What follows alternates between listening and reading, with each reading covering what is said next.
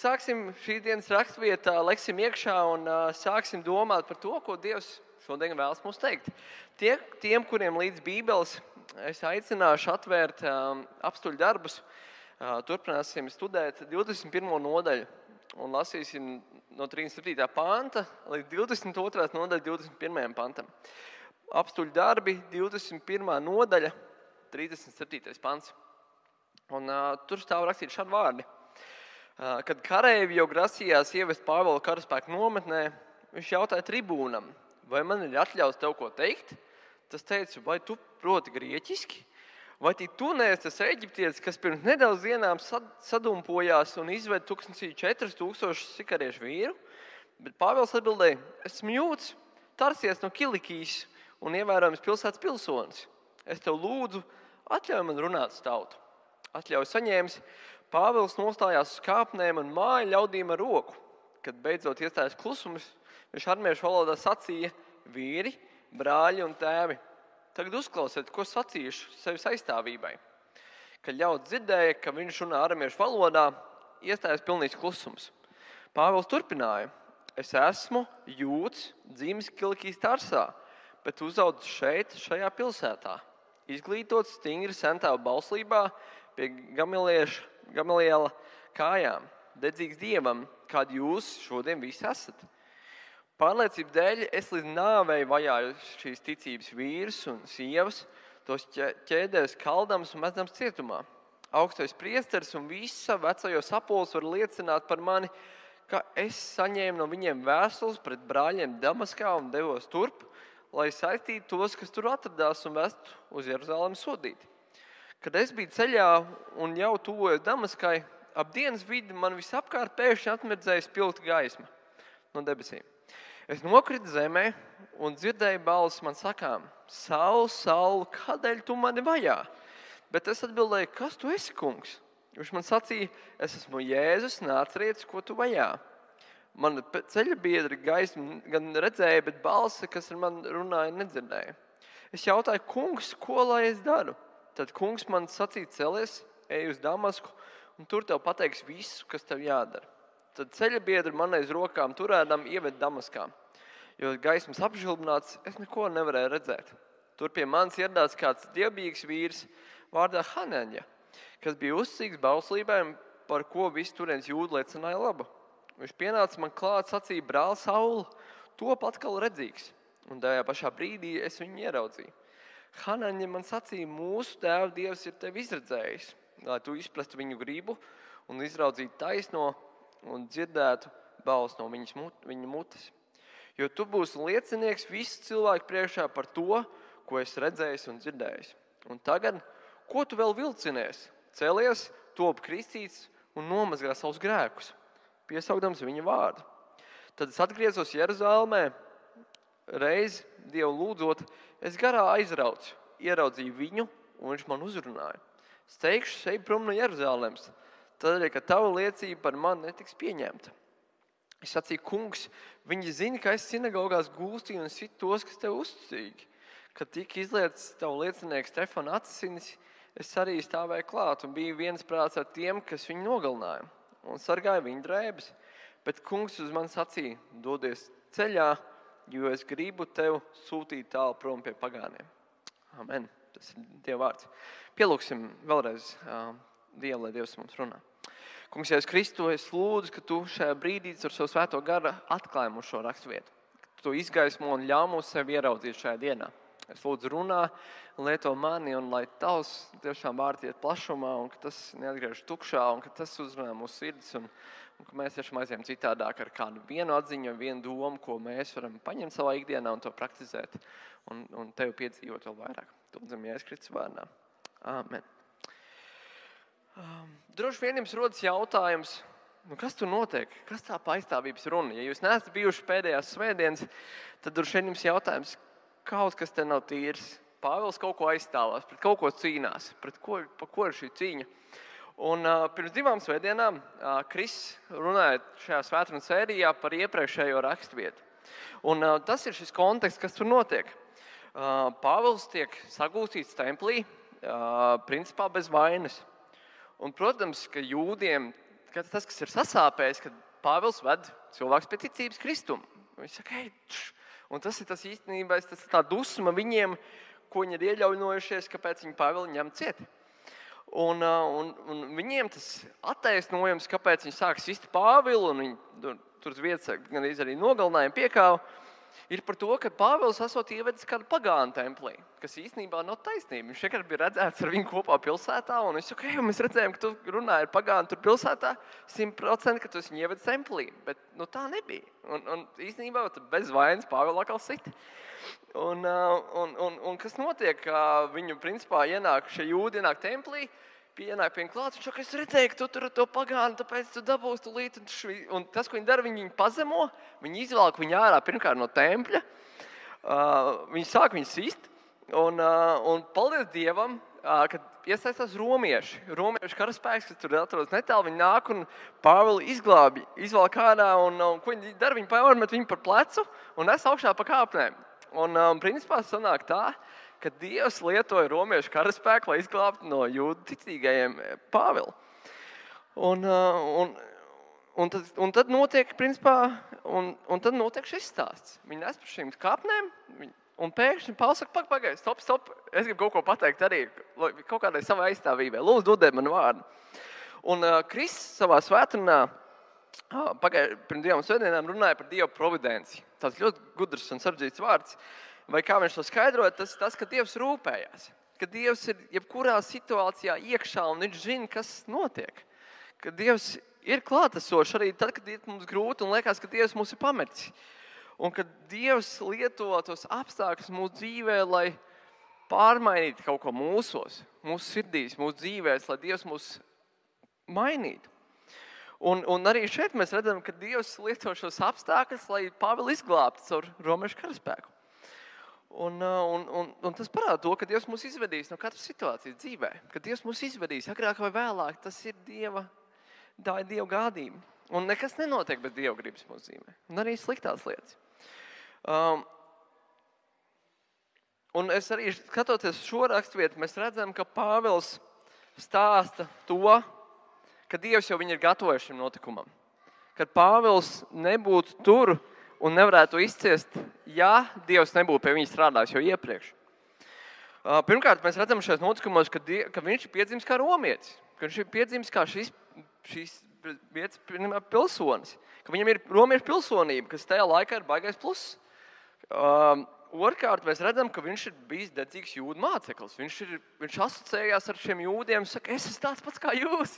Es darīju tieši to pašu, ko jūs. Mīlējāt likumu, mīlējāt Dievu, un es esmu tieši tāds pats kā jūs. Es mācījos pie labākā skolotāja šajā pilsētā. Es esmu tāds pats kā jūs. Un kurš cīnās par patiesību, un kurš grib Dievam to labāko, grib darīt Dievu gribu. Un tas, kas notiek rezultātā, Dievs izvēlas uzrunāt Pāvilu. Dievs izvēlas uzrunāt Pāvilu caur šo gaisu, šo notikumu. Dievs uzrunā Pāvilu. Un kad viņš vēlās viņu pirmkārt glābt, kad viņš izvēlās viņu lietot savam darbam, un kā rezultātā darīt, Jēzus pazīstam viņu. Un tā rezultātā, kas notiek šī brīnuma vārdā, viņš saka, es esmu gatavs ciest viņu Jēzus vārdā. Esmu gatavs iet un darīt Dievu pazīstamu. Iet un sacīt par to citiem. Jo tas ir tas, ko Dievs grib no manis. Tas kā Dievs man ir atklājies, kā viņš man izglābis, ko viņš grib no manis. Un par to ir principā šis stāsts. Stāsts ir par to, ka Dievs atklājās. Dievs atklājās mums pārdabiskā veidā, un mēs to nevaram izskaidrot. Un tas nav no mums atkarīgs, ka Dievs nāk gaismā, vai Dievs nāk un mūs izglābj, izvelk ārā no kādas dzīves situācijas. Vienkārši Dievs to nāk un dara. Un tad, kad mēs to piedzīvojam, mēs nevaram vairs neklusēt par Dievu. Mēs nevaram vairs neklusēt par Jēzu Kristu, mēs nevaram būt mierā. Jo es pēc savas dzīves varu teikt, es gribu cilvēkiem stāstīt. Es gribu nest šo liecību par Kristu, jo es viņas piedzīvojis. Un kaut arī man citīs nosas teikšu, jā, bet Dievs ir īsts. Un liekas, tas ir tas, ko mēs redzam šeit Pāvila dzīvē. Dievs ir īsts. Dievs ir īsts, Dievs atklājās, un Dievs grib, lai mēs liecinām par to citiem. Un tā kā Luters teica, šeit es stāvu un citādi es nevaru. Un tas ir gan par Pāvilu, gan arī kaut kādā ziņā es jūtos savā dzīvē, ka es nevaru darīt lietas citādāk. Es zinu, ka Dievs ir man izglābis, ka Dievs man ir atklājies, un es ticu, ka tas ir jūsu dzīvē, tie, kas esat šodien šeit. Ka jūs esat piedzīvojuši Kristu un teikuši, es gribu tev ticēt Kristu, es gribu dzīvot tev kopā, un es citādi nevaru. Un tad nāk, protams, specifiski aicinājumi. Un, protams, arī šeit mēs redzam, ka Pāvils, viņš saka, tev ir pie pagāniem, tev ir pie tiem cilvēkiem, tev ir jādara tas. Un vēsturē mēs arī to redzam, ka, piemēram, kādi lielie vīri vai arī sievas, piemēram, Mārtiņš Luther Kings juniors, kurš cīnījās par melnādaino tiesībām Amerikā, kurš saka, šeit es stāvu, citādi es nevaru, man ir jācīnās par to, Dievs ir aicinājis to darīt. Vai māte Terēze, kur saka, es cīnos par cilvēkiem, kuriem ir vajadzības, kuriem vajadzīga palīdzība, kuriem vajadzīga dziedināšana. Bilijs Grēms, kurš sludināja evaņģēliju, un es domāju, ka mēs visi kā viens sakam par šiem cilvēkiem, viņi stāvēja un citādi nevarēja. Viņi gāja un to darīja, jo Dievs viņiem bija atklājies. Jo Dievs bija viņa sirdī ielicis šo uzdevumu. Un es ticu, kad mums ir savs laiks, kurā Dievs iespējams mūs kaut ko aicināt darīt. Bet tas jautājums, vai mēs esam gatavi atsaukties. Un iespējams, ka šis ir tas laiks, kur Dievs tevi aicina. Un varbūt tas bija kāds laika iepriekš, un tu zini, ka Dievs joprojām tevi aicina, tev ir bail. Un tas jautājums ir, kā mēs varam nonākt pie šīs pārliecības, šeit es stāvu un citādi es nevaru. Un tas, par ko es šodien vairāk gribu paskatīties, kā mēs pie tās varam nonākt. Un es gribu vēlreiz nolasīt tādu mazu daļu no šīs pašas rakstvietas, no 7. līdz 10. pantam, un vienkārši bišķi panalizēsim. Kad es biju ceļā, es jau tuvojos Damaskā, ap dienas vidu man visapkārt pēkšņi atsmirdzēja spilgt gaismu no debesīm. Es nokritu zemē un dzirdēju balsi, man sakām, Saul, kādēļ tu man vajā? Bet es atbildēju, kas tu esi, kungs? Viņš man sacīja, es esmu Jēzus, nāc redz, ko tu vajā. Man ceļbiedri gaismu gan redzēja, bet balss, kas man runāja, nedzirdēja. Es jautāju, kungs, ko lai es daru? Tad kungs man sacīja, celies, ej uz Damasku, un tur tev pateiks visu, kas tev jādara. Pirmā lieta, ko mēs šeit redzam, kas šeit notiek, Dievs iejaucas Pāvila dzīvē. Pāvils dzīvoja savu dzīvi. Viņš dzīvoja savu ticības dzīvi, viņš darīja to, kas viņam likās pareizi, ko Dievs viņam bija aicinājis. Dzīvot saskaņā ar Dievu vārdu, dzīvot saskaņā ar likumu, ar Toru. Un tas, kas notiek, Dievs uzrāda Pāvilam, tas nav pareizi. Viņš saka, tev jādara citādāk. Tas nav ok. Viņš saka, es esmu šeit. Un vai arī nav tā, ka mūsu dzīvē Svētais Gars uzrāda mums, kuri mīl Dievu, grēku? Vai ne? Kaut ziņā, tad, kad mēs darām kaut kādas lietas savā ikdienā, kalpojam cilvēkiem, darām kaut kādas lietas, un vienā brīdī mēs varam pats, mēs kaut ko darām nepareizi. Vai ne? Es nezinu, man tā ir bijis, kad Dievs saka, tas nebija ok, kā tu pret savu sievu attiecies, vai tas nebija ok, kā tu attiecies pret to cilvēku, vai kā tu šajā situācijā rīkojies. Svētais Gars to uzrāda. Jo Dieva vārds saka, ko tēvs mīl, to viņš pārmāca. Ebrejiem 12.6, ko tēvs mīl, to viņš pārmāca.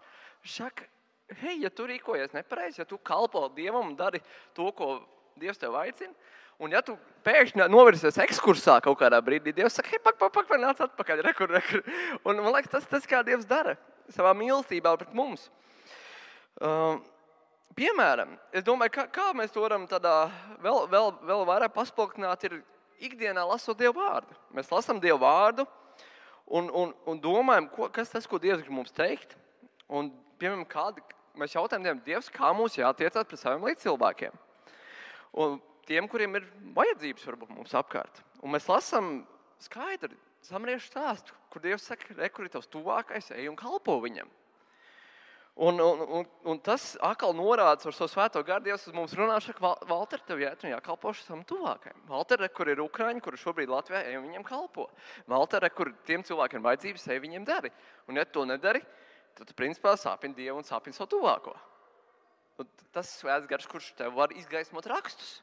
Vienkārši lasi rakstus. Tāpat Dievs var runāt mums caur apstākļiem. Piemēram, šajā gadījumā gaismu no debesīm.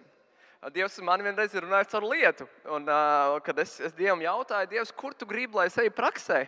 Kad es biju BPI students. Un Dievs man atklāja kādu raksturvietu, kur bija kāda zīme, kur vīri prasīja pēc zīmes, un Dievs viņiem to atklāja. Un es teicu, Dievs, ko tu gribi, lai es daru? Dievs, vai tu gribi, lai es eju praksē šeit uz Mājvietas draudzi, kur es esmu šodien šeit pat stāvu? Vai Dievs, lai es eju uz Ādažiem, kur man piedāvāja iet, veidot jauniešu kalpošanu, sākt visu no nulles? Un es teicu, Dievs, kā lai es izvēlos? Un es atceros, man viens mācītājs teica, kas ir tā lieta, ko tu nevari ietekmēt? Es saku, tie ir laikapstākļi. Es nevaru laikapstākļi nekādīgi ietekmēt. To dara Dievs. Un es skatos, prognozēs laiku, un viss saulaina diena Rīgā būs perfekta laikapstākļi. Un es saku, Dievs, ja tu gribi, lai es eju praksē uz Mājvietas draudzi, dod rītdien lietu. Dievs, ja tu gribi, lai uz Ādažiem, dod parīt lietu. Un tas, kas notika, es šajā nākamajā dienā eju mājās no BPI, no eksāmena, bija galā kaut kāds eksāmens, un es eju par, man liekas, tā bija viena iela uz to pusi, mēs ejam, un zils debesis, un pēkšņi sāk lietas līt no zilām debesīm. Un es tam draugam Jānim saku, Jānis, skaties, lietas līst. Viņš saka, ne, smidziņi jau tikai, nav jau tik traki. Bet priekš manis tas bija, wow, Dievs, tu spēji runāt caur apstākļiem, Dievs, tu spēji runāt caur zīmēm. Un es atceros, nākamajā dienā, kad bija otrdien, bija sausums, pilnīgi sausums un nelija lietas, un bija skaista diena, un sapratu, ok, Dievs, ja tu uz man tā esi runājis, es gribu turēties pie tā. Un, protams, ka abi risinājumi bijuši labi. Vienalga, kur būtu aizgājis, būtu labi, bet es zināju, Dievs, es gribu saprast tavu gribu. Un Dievs var runāt arī šādā veidā. Kā Dievs vēl var runāt? Dievs var runāt caur piemēram, caur kādu svētrunu. YouTube, ko tu piemēram noklausi. Dievs var runāt caur kādu kartiņu, vai caur plakātu, vai kādā citā veidā Dievs var tevi uzrunāt. Kā Dievs vēl var runāt? Dievs runāt caur citiem cilvēkiem. Kad, piemēram, tev kāds brālis vai māsa iedrošina vai pamāca savu rakstiem. Kad, piemēram, tu dari kaut kādu lietu un liekas, un tu pat neesi pamanījis, ka tu rīkojies nepareizi. Viņš pienāks, saka, klausies, brāli, es tev ļoti mīlu un es gribu tev pamācīt. Tas, ko tu šobrīd dari, tas nav ok. Vai ne? Un tas ir, tā ir, ka tu vienkārši dari kaut kādu lietu un tu nepamani. Un ir forši, ka tev kāds ir tiešām mīlestībā pamāca, nevis tādā kritiskā atnāk, tu dari visu nepareizi, tu esi nepareizi, bet mīlestībā. Es tev mīlu, brāli, es gribu tev palīdzēt. Es nenāku tev teikt tāpēc, ka tu man riebies, bet tāpēc, ka es tev ļoti mīlu. Un tas arī ir labi, ka kāds to pasaka, vai arī Dievs var atklāt aicinājumus ar kādiem cilvēkiem.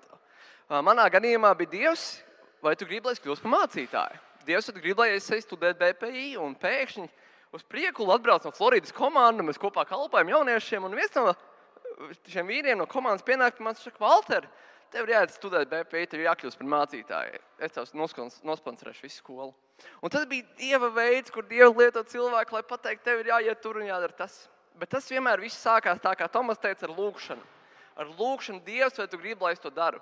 Dievs, vai tas ir tas, ko tu gribi? Dievs, vai tu gribi, lai es kļūstu par mācītāju? Dievs, vai tu gribi, lai es vadu jauniešu? Un tas vienmēr sākās ar lūgšanu. Un es domāju, kur es esmu piedzīvojis tādu, man liekas, spilgtu šādu pagriezienu brīdi savā dzīvē, duši mans glābšanas stāsts. Kā Dievs man izglāba.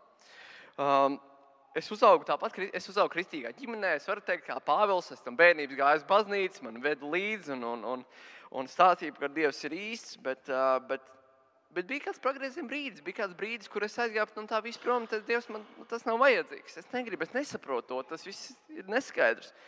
Un es pievērsos tam, ko dara vairums jaunieši. Vienkārši izveidoju kaut kādas attiecības, kas nekur neved, lietoju alkoholu, ballītes, vispārējais. Un es atceros, ka Dievs mani pieskārās. Bet Dievs man pieskārās nevis baznīcā, bet ballītē. Esot ballītē stāvot, un Dievs ielika pēkšņi man domu galvā, kāds tēcis būs šiem bērniem.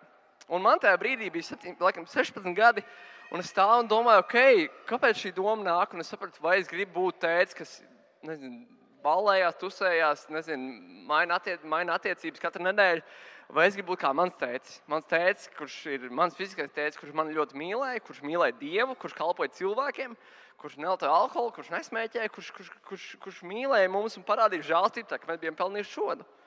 Un pēkšņi tajā brīdī es sapratu, kāpēc mans tēcis tāds ir. Tāpēc, ka viņš pazīst Jēzu, tāpēc, ka viņš iet uz baznīcu, tāpēc, ka viņš lasa Dievu vārdu. Un es sapratu, viss tajā brīdī pēkšņi Dievs saka, ja Dievs ir man izmainījis manu tēti, viņš var izmainīt mani. Un vienkārši Dieva darbs manī notika, kad pēkšņi saslēdzās viss tas, ko es biju dzirdējis par Dievu. Un tas ir Dieva darbs, un tas tāpat kā šeit ar gaismu, kas nav izskaidrojams. Tas nebija Pāvilam no viņa atkarīgs, ka pēkšņi gaismu uzspīd. Tas nebija no manis atkarīgs, ka ballītē Dievs mani uzrunāja, Valter, es tev aicinu, Valter, es gribu tev izglābt. Un es, protams, pēc šīs brīža, kas tur bija, es saku, Dievs, ja tu esi īsts, tad tas tāds bija tāds, ka aizbrauc rolleri saplīs, samulēja vecākiem, un man vajadzēja tikt apkaļ pie brālēnas mājām, un tas rollers nedarbojas. Un es ļoti daudz sapratu no mototehnikas, un es pārskrūvēju, visam būtu jādarbojas un neiet. Es saku, Dievs, ja tu esi īsts, lai tas rollers sāk darboties. Un tajā pašā brīdī tas rollers sāk darboties, mēs aizbraucām uz brālēnu mājām, un saku, Dievs, tu esi īsts, Dievs, es gribu tevi iepazīt. Un tas bija tas brīdis, kur es varu teikt, tas bija pirmais pagrieziena punkts, kur Dievs saka, esmu īsts, es gribu tavā dzīvē tev glābt, es gribu tevi izmainīt, es tevi mīlu. Un tas bija tas Dieva darbs manī, kas sākās. Un tieši tā, un tad pāri visam no šī savāka kopā, tas ir Dieva darbs, nevis svētā gara darbs pie katra no ikviena cilvēka.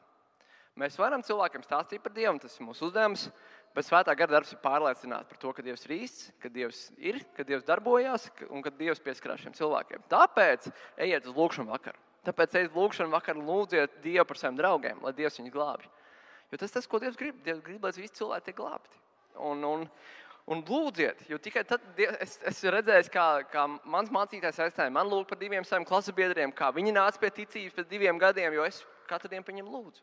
Un es ticu, ka tas ir Dieva darbs, ka Dievs glābj. Ka Dievs glābj, nevis mēs glābjam. Un ejam tālāk un lasot šo tekstu, rodās jautājums, kāpēc Pāvils ir gatavs pastāvēt? Pastāvēt ciešanās, turēties pie šīs pārliecības un izmantot ikvienu brīdi, lai sludinātu evaņģēliju, lai stāstītu par Jēzu. Un es atkal izlasīsim kādu daļu no šī fragmenta, no 11. panta līdz 15. Tad ceļa biedri mani aiz rokām turēdami ieved Damaskā, jo gaismas apšilbināts es neko nevarēju redzēt. Tur pie manis ieradās kāds dievbijīgs vīrs vārdā Hanaņa, kas bija uzticīgs bauslībai un par ko visi turienes jūdi apliecināja labu. Viņš pienāca man klāt, sacīja, brāl Sauli, topi atkal redzīgs. Tajā pašā brīdī es viņu ieraudzīju, un Hanaņa man sacīja, mūsu tēva Dievs ir tevi izredzējis, lai tu izprastu viņu gribu un ieraudzītu taisno un dzirdētu balsi no viņa mutes. Jo tu būsi liecinieks visu cilvēku priekšā par to, ko esi redzējis un dzirdējis. Kāpēc mums būtu jābūt gataviem pastāvēt ciešanās? Man liekas, ka tāda atbilde ir, kad vienkārši es nevaru citādāk. Es nevaru citādāk, jo Jēzus man ir izglābis. Un man liekas, tas ir tas tāds arī šeit Pāvilam. Mēs redzam, ka viņš piedzīvo šo visu un viņš saka, es nevaru citādāk. Un es atceros, kad es kļuvu par kristieti, man bija 17 gadu šobrīd, laikam, 26. Es nevarēju beigt stāstīt cilvēkiem par Kristu. Es nevarēju vienkārši, es aizgāju uz skolu savam klasebiedram, klausies, tu esi par Dievu dzirdējis. Un tu visu laiku stāst, vai tu ej saviem, draugiem, un saka, es svētdien biju baznīcā, tur bija tāds brīnums notika, tur tas notika. Es biju tādā nometnē, Dievs darīja to, un darīja šo. Un es nevarēju par to klusēt. Un, liekas, tas ir tas, ka tu piedzīvo šo brīnumu, man liekas, varbūt pat nevienreizēji, bet atkārtoti savā dzīvē. Kad tu piedzīvo šīs liecības, ka tu balsties uz Dieva vārdu savā dzīvē, uz apsolījumiem, un tas piepildās. Tu visu laiku esi tāds tonusā, ka liekas, jā, bet es nevaru citādāk. Dievs joprojām darbojas manā dzīvē, Dievs joprojām glāb, Dievs joprojām izmaina. Un es esmu gatavs pastāvēt ciešanās un dalīties to citiem.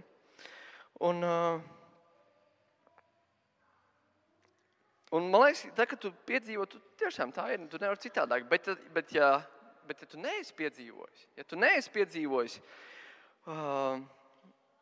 tad īstenībā šis ir jautājums, kas tev jāuzdod. Kas ir tas, kas man attur piedzīvot Dievu ikdienā? Piedzīvot Dievu ikdienā, kas ir tas, kas man attur? Vai tas ir tiešām, vai tas ir kaut kāds laiks, ko es nevaru atrast lasīt Dievu vārdu? Vai tas ir laiks, ko es nevaru atrast, lai lūgtu? Tad vienkārši stāsti par prioritātēm. Stāsti par to, ka tev ir jāskārto savs laiks. Lai vienkārši tev tam būtu laiks un tu tam varētu veltīt laiku. Jo es ticu, ka Dievs joprojām grib darboties gan caur tevi, kādu instrumentu, gan Dievs grib atrisināt tavas problēmas tavā dzīvē. Tikai vai tu atrod tam laiku, lai būtu Dieva klusumā, būtu Dieva viņa klātbūtnē. Jo es domāju, ka tas laiks, Dievs jau zina visas lietas, bet tas laiks ļauj mums safokusēties uz Kristu un teikt, Dievs, tu visu kontrolē. Dievs, tavā laikā tas tiks atrisināts, un es tev paļaujos un ieliku to tavās rokās, un es varu dzīvot mierā, nevis varu stresā. Un, man liekas, tas ir tas, ko iedod tas klusais laiks tev ar Dievu, kad tu nāc viņa klātbūtnē, tu izstāsti viņam savu sirdi, izraud savu sirdi, izstāsti to Dievam, un Dievs nāk un saka, viss kārtībā, es to atrisināšu. Paļaujies man. Un vienkārši paļaujies, tici to, ka Dievs to atrisinās. Un ko mēs vēl varam mācīties tieši no šī mazā sprīdīša, ir pāris lietas, ko es gribu izcelt. Pirmā lieta ir Hananja, kas ir vecajā tulkā bija Ananija, tiek Dievu uzrunāts, un viņš citādi nevar. Un tie, kas mēs lasījuši šo stāstu 9. nodaļā, kur Hananja spītējās, Dievs strīdās, šak Dievs, bet viņš taču nogalina, cits kristieši, viņš taču man arī nogalinās. Es taču nevaru pie viņa iet, kā tas būs. Dievs varbūt, Un, man liekas, tas ir tas stāsts, kad arī mūsu dzīvēs ir tā ielaišanās. Ir tiešām Dievs, ka varbūt tev ir cits kāds, ko tu varētu aizsūtīt pie viņa. Bet viņš saka, jā, bet es esmu gatavs paklausīt. Ja Dievs tu man to saka, es iešu un to darīšu. Un ko Dievs dara? Dievs lieto viņu, un viņš tiek glābts. Un caur viņu rokām notiek brīnums. Un, man liekas, tas ir tas, ka tu ļaujies Dievam darboties. Tu ļauj Dievam sev lietot un saka, Dievs, te es esmu, sūti mani, lieto mani. Un tā ir mana lūkšana īstenībā ikdienā, kur saka, Dievs dod man šodien iespēju kādam pasludināt. Dievs dod man iespēju šodien kādam tik lietotam.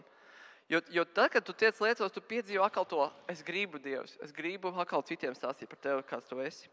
Otrā lieta ir, ko mēs šeit varam mācīties, tāpat kā Pāvils, mēs tiekam aicināti sekojošām lietām.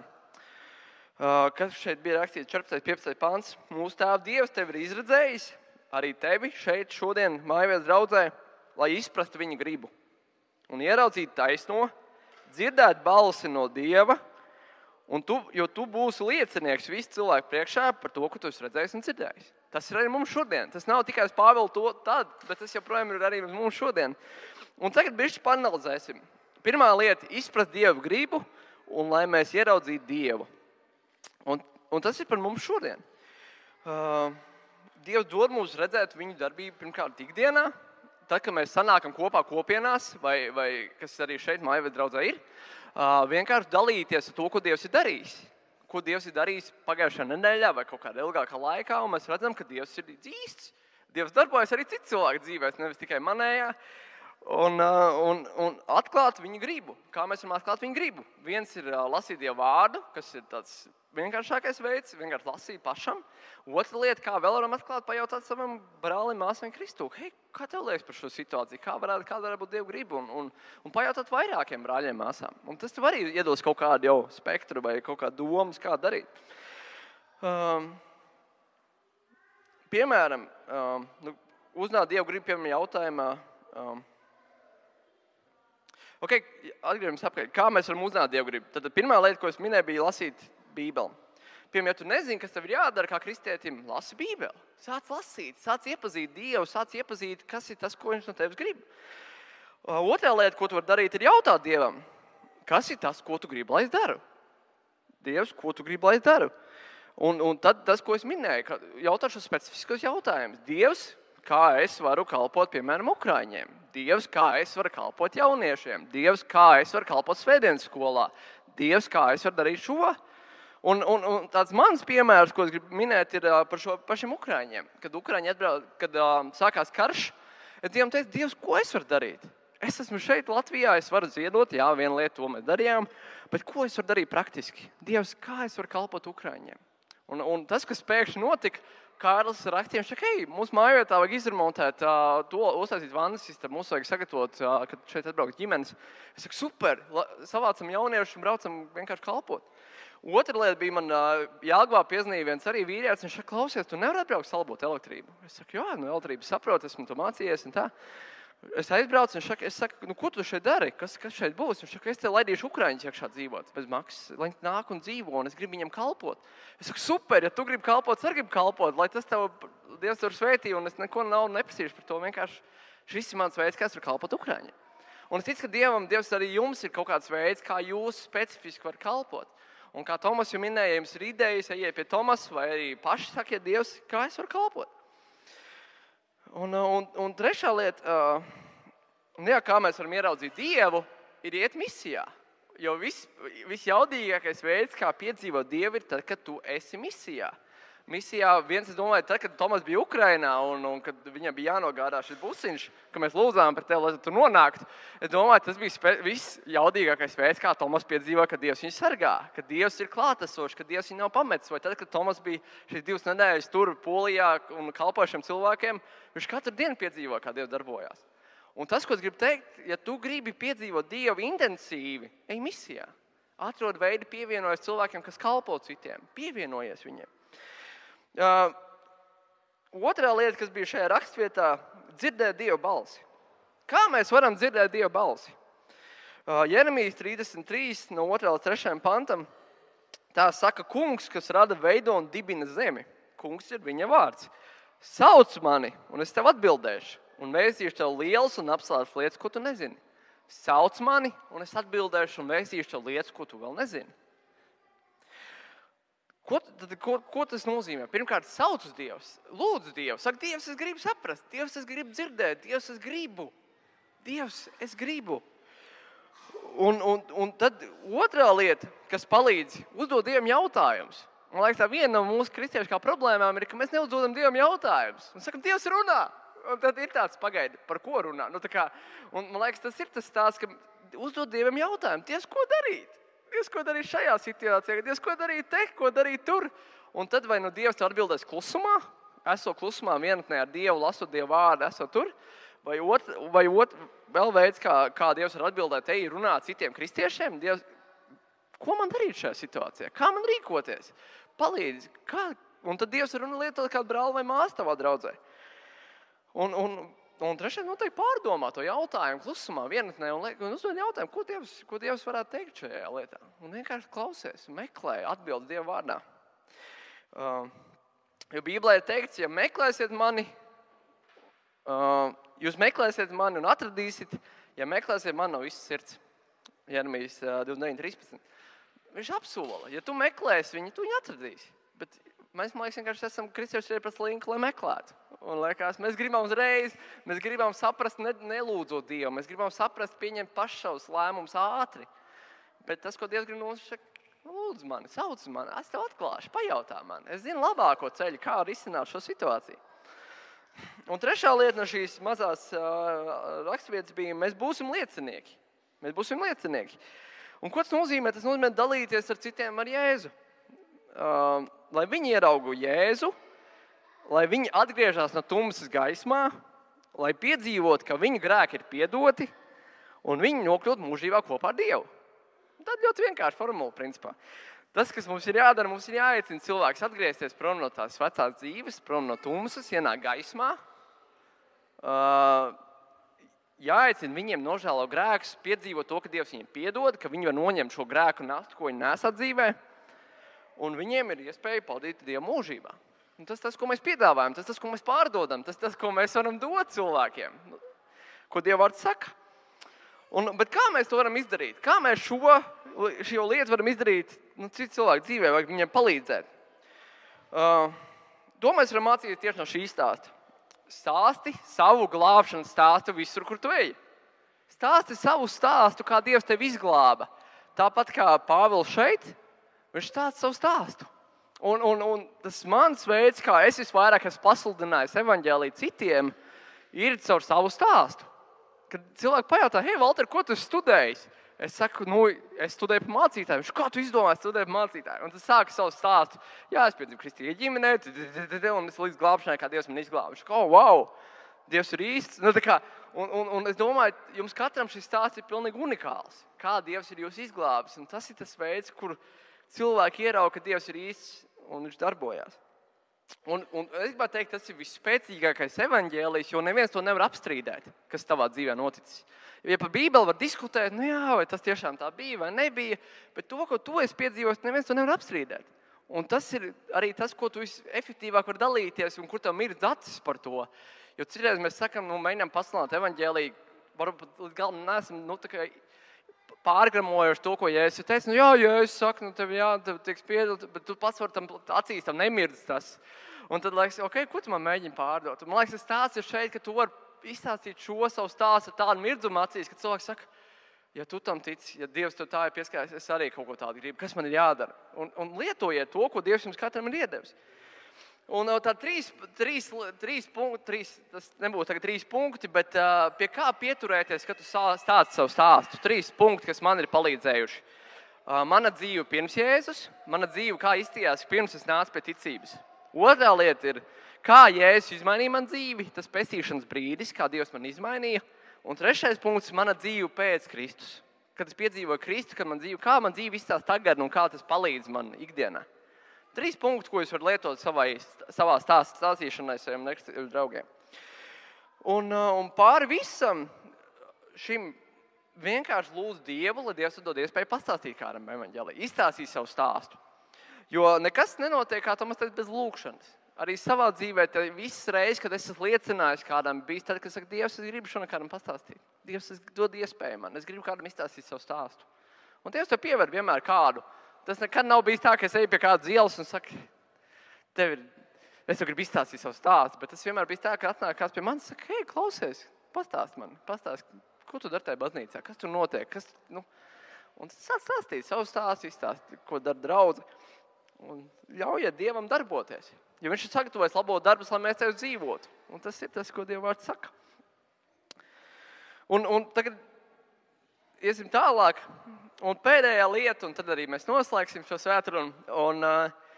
Ko darīt, ja tu vēl Dievu nepazīsti? Ko darīt, ja tu vēl Dievu nepazīsti un tu neesi piedzīvojis šo Dievu pieskārienu savā dzīvē? Un tu viņu meklē, un tu gribi viņu saprast un satvert. 16. pāns to atbildi. Un tagad, ko tu vilcinies? Celies, top kristīts un nomazgā savus grēkus, piesaukdam viņu vārdu. Ko tas nozīmē? Pirmkārt, es paklausīgs Dievam. Es paklausīgs tam, ko Dieva vārds aicina savā vārdā. Es paklausīgs tam. Tas nozīmē, pirmkārt, tici uz Jēzu Kristu, ka viņš ir nomiris par taviem grēkiem, ka viņš vēlas tev piedot un būt ar tevi attiecībās. Un tā ir Dieva dāvana, tā ir žēlastība no Dieva, un tu nevari to nopelnīt. Vienkārši pieņem ticībā. Un tas, ko Jēzus ir izdarījis, un to viss sākās jebkura kristieša ceļš, ka viņš apzinās, ka Dievs viņu ir izglābis. Ka Dievs piedod mans grēkus un Dievs grib būt attiecībās ar mani. Tas, no kurienes tas ir izējis punkts ikvienam. No mums ir bijis un arī ir, es domāju, ka tas no kurienes tas iziet. Tā no tuvējām attiecībām Dievu. Es stāvu un citā nevaru, un tas ir iziet no tā laika ar Dievu. Otra lieta, ko viņš saka, top kristīts. Top kristīts un nomazgā savus grēkus. Ko tas nozīmē? Tas nozīmē atzīt Dievam, ka tev ir vajadzīgs glābējs. Atzīt Dievam, ka Dievs, es gribu dzīvot kopā ar tevi. Es gribu kristīties. Tie, kas jūs vēl neesat kristījušies, jūs noteikti varat nākt pie Tomas vai pie manis vai pie Kris vai jebkur no citiem. Teikt, es gribu kristīties. Kas man jādara? Un mēs noteikti satiksimies, tev parunāsim. Jo ko tas nozīmē? Tu publiski apliecini kristībā šeit, mums basēns apakšā, kad es gribu dzīvot kopā ar Dievu mūžīgi. Kad es gribu, lai Dievs nomazgā manus grēkus, kad es gribu sākt jaunu dzīvi kopā ar Dievu. Un tas ir tas brīdis, kas notiek kristībās. Un tiem, kas ir draudzē, tagad punkts. Pēdējais savilksim kopā, un tiem, kas jūs esat draudzē šeit. Esi gatavs atsaukties tāpat kā Pāvils. Ja Pāvils kaut kādam individuālam aicinājumam dzīvē, un tie individuāli aicinājumi visbiežāk, varbūt tas nav uz visu dzīvi, tas ir kā nogriezni, bet esi gatavs atsaukties. 17. pantā Pāvils saka, atgriezos Jeruzalemē, reiz Dievu lūdzot, es garu aizraucu. Tāpat mēs esam mājās, savās lūkšana kambaros, vai vienkārši lūdzot Dievu. Dievs var pēkšņi mums dot kaut vīziju, vai sapni, vai kaut ko. Mēs varam tikt aizrauti. Un kas notiek? Viņš saka, es ieraudzīju viņu, Jēzu, un viņš uz mani runāja. Tāpat mēs varam lasīt Dievu vārdu, un pēkšņi Dievs mums runā. Un 21. pants pašas beigas. Kungs man sacīja, dodies ceļā, jo es gribu tev sūtīt tālāk prom pie pagāniem. Viņš saka, ej, es tev sūtu. Vai tu esi gatavs atsaukties? Un tas ir tas, ko es gribu noslēgt. Vai tu esi gatavs atsaukties tad, kad Dievs sauks un aicinās kaut kādā specifiskā individuālā aicinājumā? Un tie, kas Dievu nepazīst, vai tu esi gatavs atsaukties Dievam un dzīvot kopā ar viņu? Tā kā, lai Dievs mums tajā palīdz. Amen. Lūksim Dievu. Kungs, Jēzus Kristu, paldies, ka tu esi joprojām dzīves un ka tu joprojām izmaini cilvēku dzīves.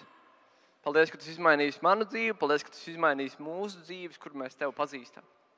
Jo mēs gribam, pirmkārt, būt tev tuvu, gribam nest tavu gaismu citiem. Mēs gribam, Dievs, Tev izdzīvot ikdienā vēl vairāk. Dievs, palīdz mums tajā. Es lūdzu, Dievs, tiešām, ka Tu katram no mums šajā draudzē dod kādu individuālu aicinājumu. Kādā dzīves brīdī Tu viņam to iedod, kad viņš saka, šeit es stāvu un citādi es nevaru. Kad viņš stāv un viņš grib nest šo Tavu gaismu citiem. To es lūdzu Tavu dēlu, Jēzus Kristus vārdā. Amen.